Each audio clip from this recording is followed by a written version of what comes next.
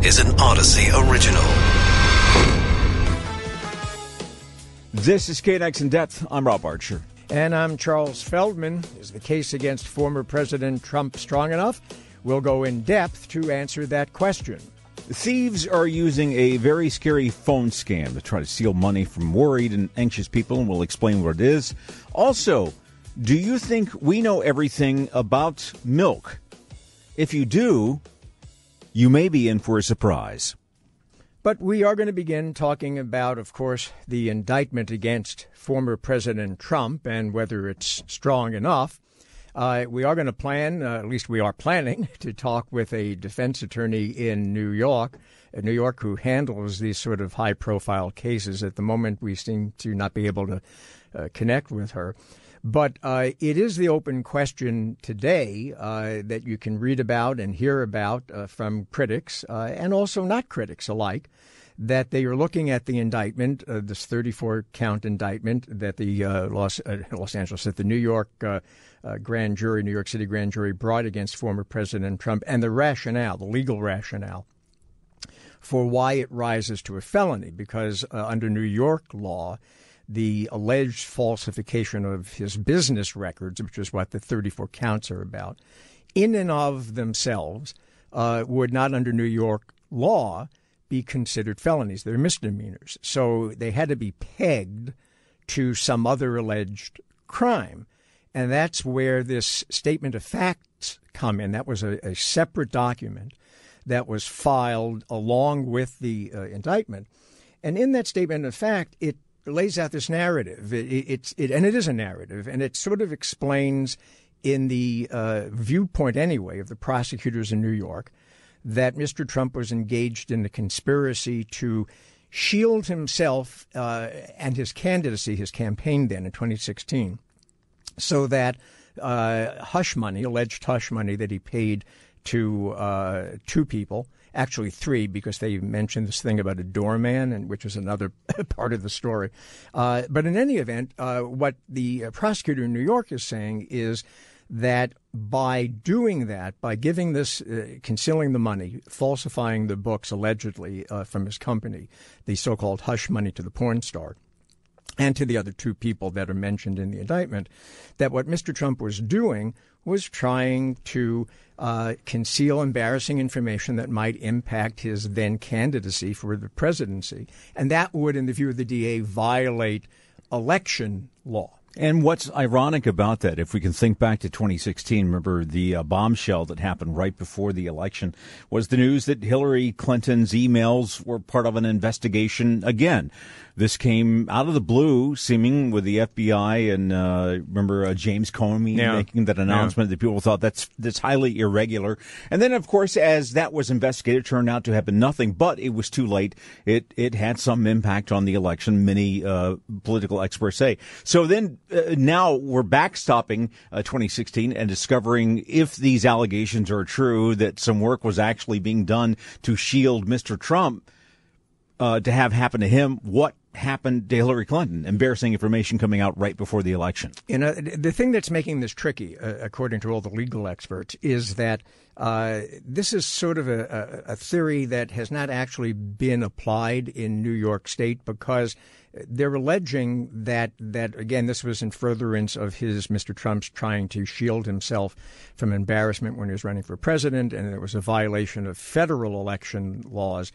But it is unusual for a state to try to indict someone for federal law violations when the federal government, as we now know, looked at this evidence and decided that there wasn't enough to prosecute Mr. Trump under federal charges. So this is something that is going to be from the point of view of, for legal scholars, it's going to be a very interesting case to follow, because there is some question whether or not in the future, if it ever goes to trial, before it ever goes to trial, whether or not a judge might narrow it down or even throw out some of the charges because of the novelty of what the Manhattan District Attorney is claiming. Very interesting. We've got a lot more in depth on the way, and still to come on the show today. We're going to be talking about something you probably would not think that we were going to talk about, and that is milk. Former President Trump seems to have a way with the media. He knows exactly what will give him maximum exposure? Is it a mutually beneficial relationship, or does Trump constantly pull one over on all of us? Les Rose is a professor of broadcast and digital journalism at Syracuse University. He worked for more than 20 years as a photojournalist and field producer with CBS News, and also worked at CBS Channel 2 right here in L.A. Les, thanks for being with us. Hey, it's my pleasure, truly. So, Mr. Trump is a very unique and unusual animal, no matter whether one likes him or dislikes him, in that I can think of no other public figure in at least modern times who has managed to keep the spotlight focused on him as long and as intensely as he has. And I guess the question is, how complicit are the media? Well, here's the deal. It took me a while to figure this one out, and I've certainly had time since 2016. The media is utterly complicit, but he represents a commonality that we all used to have. We all used to agree on TV shows in the 50s, 60s, and 70s. And then it was Breaking Bad and, The Sopranos. We kind of, other than Super Bowl Sunday, don't have a lot of commonalities. And he hits so many of them, like children, like sex, like coming up with nicknames for people, and then it goes deeper from that. So he's kind of the aberration that you either love him or hate him, but you kind of have to pay attention to that new shiny thing. When he made it back to Mar-a-Lago after the arraignment, the media were led to believe that he was going to be making some statements about the arraignment itself. So most of the media dutifully put him on when he began speaking, but it became very quickly apparent that it was basically word for word his campaign speeches from his last couple of rallies, and that he wasn't offering anything new. But then he went into something the judge in the case had admonished him not to do. He went after the judge. He went after the DA. He made some personal attacks on them, not just on them, but on their families, almost as if Donald Trump wants a gag order imposed on him because that will go into his playing the role of the martyr, that he can say they're trying to silence him. Now, I don't think this helps with the moderate voters in the next election, but it certainly makes him money. Is the money more important than the votes in this case? Certainly not in this case, because lo and behold, it's the moderates are turning away from him. And more importantly, I think the independents seem to be turning away from him. He could be in a lot of trouble. Imagine having extra money in your campaign chest, but nobody's listening. He comes with so much baggage. I'm really questioning that this year is going to be a whole lot different than prior. So what is the solution? Because it sounds like there isn't one. It sounds like we are destined as a culture to be enslaved to Donald Trump, good or bad, trial or no trial, conviction or no conviction, candidacy or no candidacy, forever, or at least until so long as he's alive. I agree. He's had a longer arc of attention span than most people, but I'm telling you, he hits so many bases. If you look back to 2016, the names Huckabee and Cruz and Marco Rubio and Rand Paul and Christie and Kasich all meant something to us at one point, but he was this bright, shiny object that moths to the lamp. We couldn't help but look. And I mean, it goes all the way back to coming down the escalator, and he's milked the whole NBC connection with biggest. It's not. I almost said no, The Apprentice. The Apprentice. Yes, right, The Apprentice. Sorry, but it's just he hits different people on so many levels. Like with family, who the heck admits or indicates that he wants to date his daughter? And the whole Access Hollywood bus thing. I thought he was gone then, but clearly not. And to Charles' point, how long are we stuck with him? Because, even let's say we go through 2024, he doesn't win the election. Even then, I highly doubt he's going to be going away. He's still going to be in the system, kind of a gadfly, kind of getting notoriety for himself. Is our culture locked into we only care about notorious things and only care about flash and what outrages people? How do we ever wean ourselves off of the outrage? Well, you do so, I'm afraid, by having something else coming along.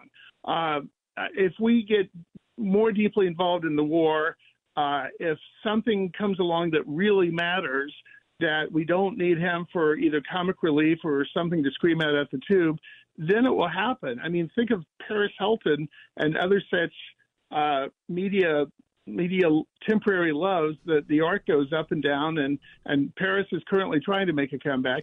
And I'm not comparing them, but it wasn't so long ago. I mean, I covered the trial there in L.A. that O.J. Simpson was something that went on and on and on. Yeah, but look at all the things that have, to your point, all the things that have actually occurred since Donald Trump made the front pages of, I was in New York in those days, of the New York Post. That was in the 80s.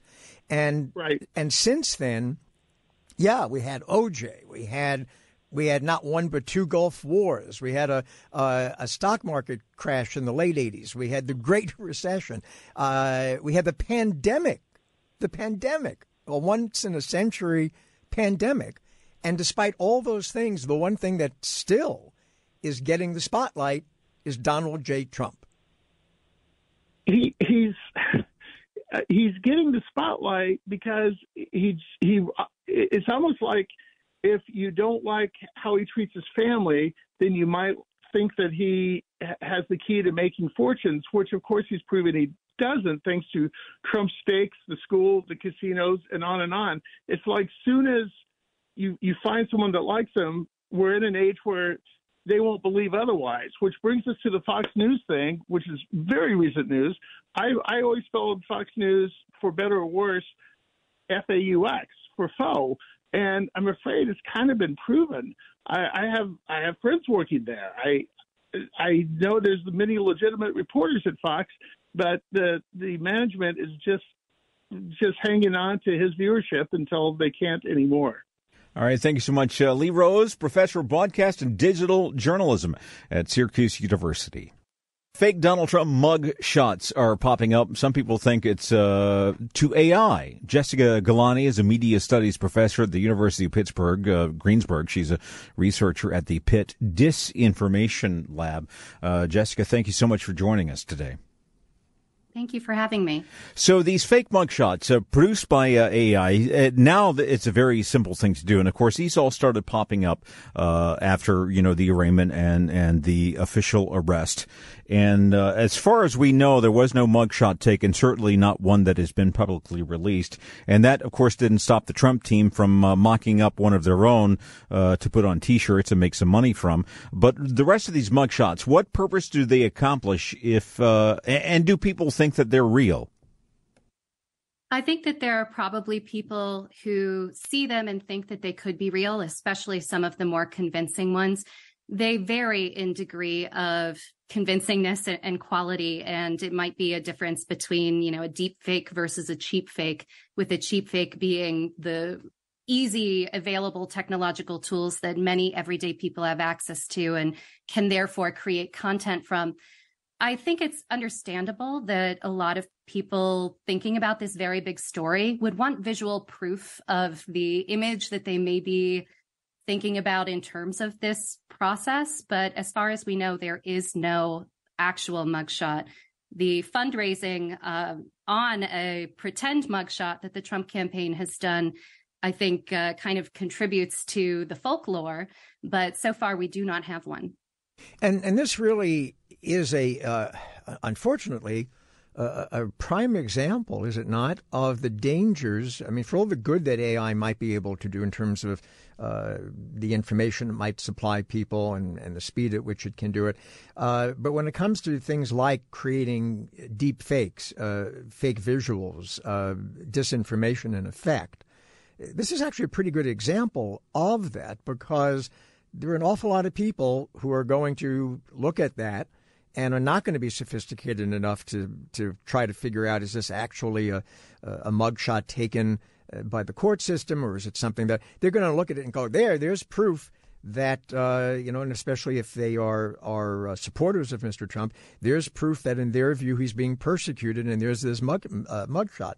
And where does this end? It's such a good question. And I think that it is really one of the ethical questions of our time.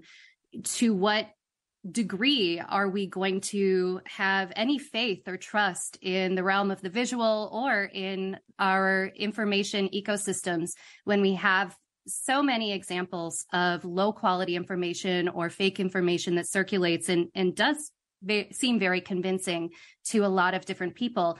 I think it's part of why our political culture is such a deeply divided one. It feels as though we operate in these different information universes. And in many ways, we do, because of how, the content that we see is algorithmically determined based on our prior use of these social media platform tools. And if we've already been likely to be engaging with content creators who create fake information, we're that much more likely to continue to see it.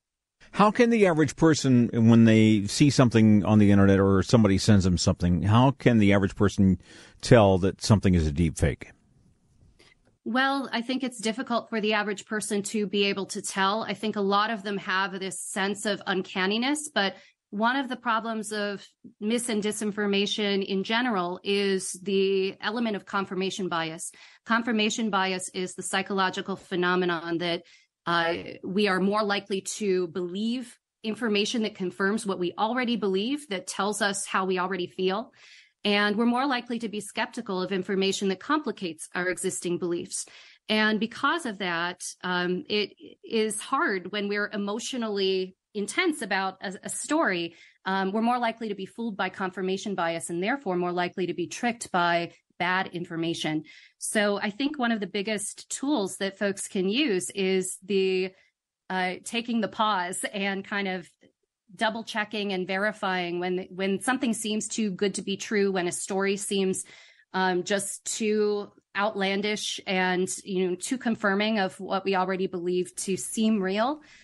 Go into a search engine and try to find corroboration of that information. If there's only one source that you can find that's confirming it, then it's probably not real, or it's not out there enough to have been verified. All right, Jessica Galani at University of Pittsburgh Greensburg, thank you so much for joining us. You're listening to KNX In Depth along with Rob Archer. I'm Charles Feldman. A scary phone scam is becoming more popular with thieves. Usually it's a man who's going to call an older person, and they claim to be holding a relative of the potential victim hostage. So we're going to talk now with Carrie Kursky, who's a consultant who helps people avoid identity theft and other types of scams. Carrie, thanks for being with us. So what happens then? So somebody makes a phone call. They get somebody on the phone. They tell them they're holding a relative. Then what? Yeah, so what makes the scheme even more convincing is that usually they're using caller ID spoofing, and it'll display the phone number of their relative who they claim to have kidnapped. And then at that point, they're going to demand money, either through Zelle, or they might have you drive to, it's called like the Bitcoin reverse, I call it reverse ATM, where instead of getting money out, you put money in, and then it goes to their cryptocurrency wallet. So the whole point of it is to extort money from you. So this seems kind of work intensive for the thieves, which I imagine has never stopped them before, but they have to have some access to some identity information if they're going to spoof the phone number of the potential person they claim they're holding, right? How easy is it for them to do that? Actually, it's much easier than you would think. Nowadays, with all the data aggregators, they can buy databases that will go back showing relatives from 3 degrees. It'll have their phone numbers, their contact information, also social media. A lot of times the social media platforms will have tag your relatives, or they'll have family trees. So it's really easy for people to go online and use these tools that are free to anyone to use to be able to figure out, connections, who knows who, so that way they can further the scam. Are these scams usually perpetrated by, like big crime rings, or is it some like teenager sitting somewhere in Eastern Europe? Most of the time, it's a larger crime ring because, like you brought up, it does take a little bit more of an effort. They have to do the caller ID spoofing. They have to know, who the connections are, that sort of thing. But that's not to say that you won't have a lone wolf who will end up trying doing it himself just to see what he can get. But these criminal rings, they usually work off of volume. So they could be calling thousands of people a day. They could have 100 of so-called employees who work for this criminal ring. So it's a huge cash cow. They make a lot of money off of these scams. And it probably works, does it not, because of the urgency of the call? I mean, that's how scammers usually get you, by demanding you've got to do something right away or something bad is going to happen. And when you say you've got a relative that they're in danger, I imagine that ratchets up the emotional response. Absolutely. The two best friends of a scammer, fear and confusion. And this scam has both of them. Because like you said, when you get that phone call and you can hear noises in the background, especially with the caller ID coming up being that person, so you assume they're calling from their phone number. So it's very terrifying for people. And what happens physiologically when we're faced with a threat, the blood tends to drain from the brain and goes to the extremities. It's a whole, fight or flight type of thing. So people just need to stop, take a deep breath. And one thing that they could do is even ask the relative or ask the so-called kidnapper a question and have them answer it, knowing that it's completely false. For a quick example, like the grandparent scam in the past, we used to tell people that say, oh, well, ask about, cousin Billy or ask about their brother Tom. Well, there is no brother Tom, but the criminal doesn't know that. And they'll say, oh, yeah, no, we've already talked to them, or, oh, we're aware of them. Well, that's a telltale sign that it's a scam right out of the gate. Do you call the cops? You can, obviously once you know your loved one is safe and you've confirmed that they are not in trouble, then if you want to call them, it's up to you. But do they if do it? Lost Do they? Money, Yeah, but do they absolutely. do it? Yeah, but do the cops do anything? If you call the police, do they kind of go, and then suggest you come in the next day and fill out a report that nobody ever looks at? Yeah, the chances of them doing a physical investigation and tracking down who did this are pretty slim because a lot of the stuff, like I said, they're using caller ID spoofing. So to even find out what phone number they're calling from is difficult. But if you suffer an out-of-pocket loss, you do need to file that police report. Doesn't mean they're going to investigate it, but you need to have that report as your proof of the loss. And then you might be able to work with your accountant. And I've had some people tell me that they could write some of that fraud loss off on their taxes. Now, granted, it's not like getting all the money back, but at least it's a little bit of something. All right, last question before we run out of time. Why haven't our tech companies, because they're really smart, developed a tool that you and I can use to know when someone is spoofing a phone number? They're working on it. They've been working on it since about 2020, 2021 with the whole Shake Stir campaign. There was just another announcement put out by the FCC. So they couldn't change anything legislatively, and the phone carriers were not allowed to, intercept calls. There was a violation of the law. So with Shake and Stir, it allowed them to create technology that was a procedural change to the FCC so they can try to identify these calls before they even get to you. That's why a lot of times on your phone, when you go to answer it, it'll say scam. So it's still in its infancy as far as the technology and being able to really catch these spoofs, but they're working on it. All right, thank you so much. Carrie Kursky is a consultant and helps people avoid identity theft and other types of scams. Well, scientists and doctors at UC San Diego have opened a brand new institute to study milk, but not the milk you buy from the store. It's the kind you get from mom, at least when you were younger. I'm assuming human mom, because this is the Human Milk Institute. Dr. Elisa Stellwagen is a pediatrician and co-director of this new institute. Thank you for joining us today. Thank you for having me. Why study human milk? Why a whole institute for this? It's this nutrition that's so foundational in human health, but amazingly, as much as we know about many other bodily functions of the human body, we just don't know that much about the biology of human milk. And I think most people think of mother's milk or breast milk as a pure nutritional exercise for mom and baby, but it's really so much more than that. And we aim to study all about those elements that make it more than just a nutritional. I do find it amazing, though, that from what I've been reading this morning, there are institutes studying almost anything you can think of. There are institutes that are studying, coffee. There are probably institutes that are studying what color pen ink is best. How come there hasn't been one to study something as fundamental as human milk? The kind of the sad story is that for something that was mandatory for the survival of our species for millennia, right? It really fell apart about 100 years ago when we became more industrialized and there became commercial infant milks available, and it really fell off people's radar. And I think a lot of the health issues we see in children and maybe in adults is due to this lack of breast milk feeding, and it's coming back. The breastfeeding rates in California are very good. How long people sustain it is another matter, but really it's coming to the forefront again. We're learning more, and especially for the most fragile infants, human milk can be life-saving. What are some things that we don't know about milk that we should try to find out? Yeah, I mentioned the nutrition, of course, is important, and there's a lot of elements of human milk that are so interesting, like its dynamic nature.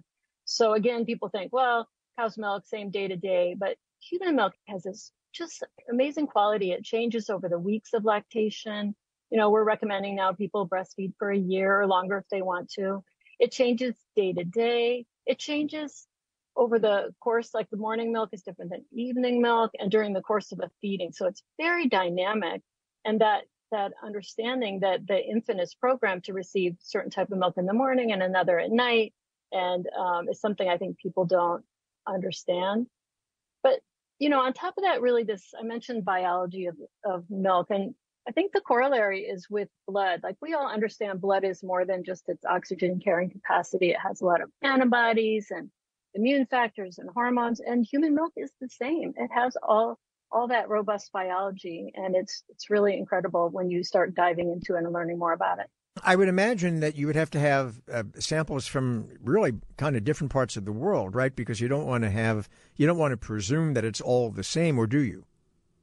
Oh, that's such a great point. No, I think there's, again, so much we don't know, even regional differences in milk. How about environmental elements, toxins, or, things that people consume get into mother's milk. There's a lot that we don't know.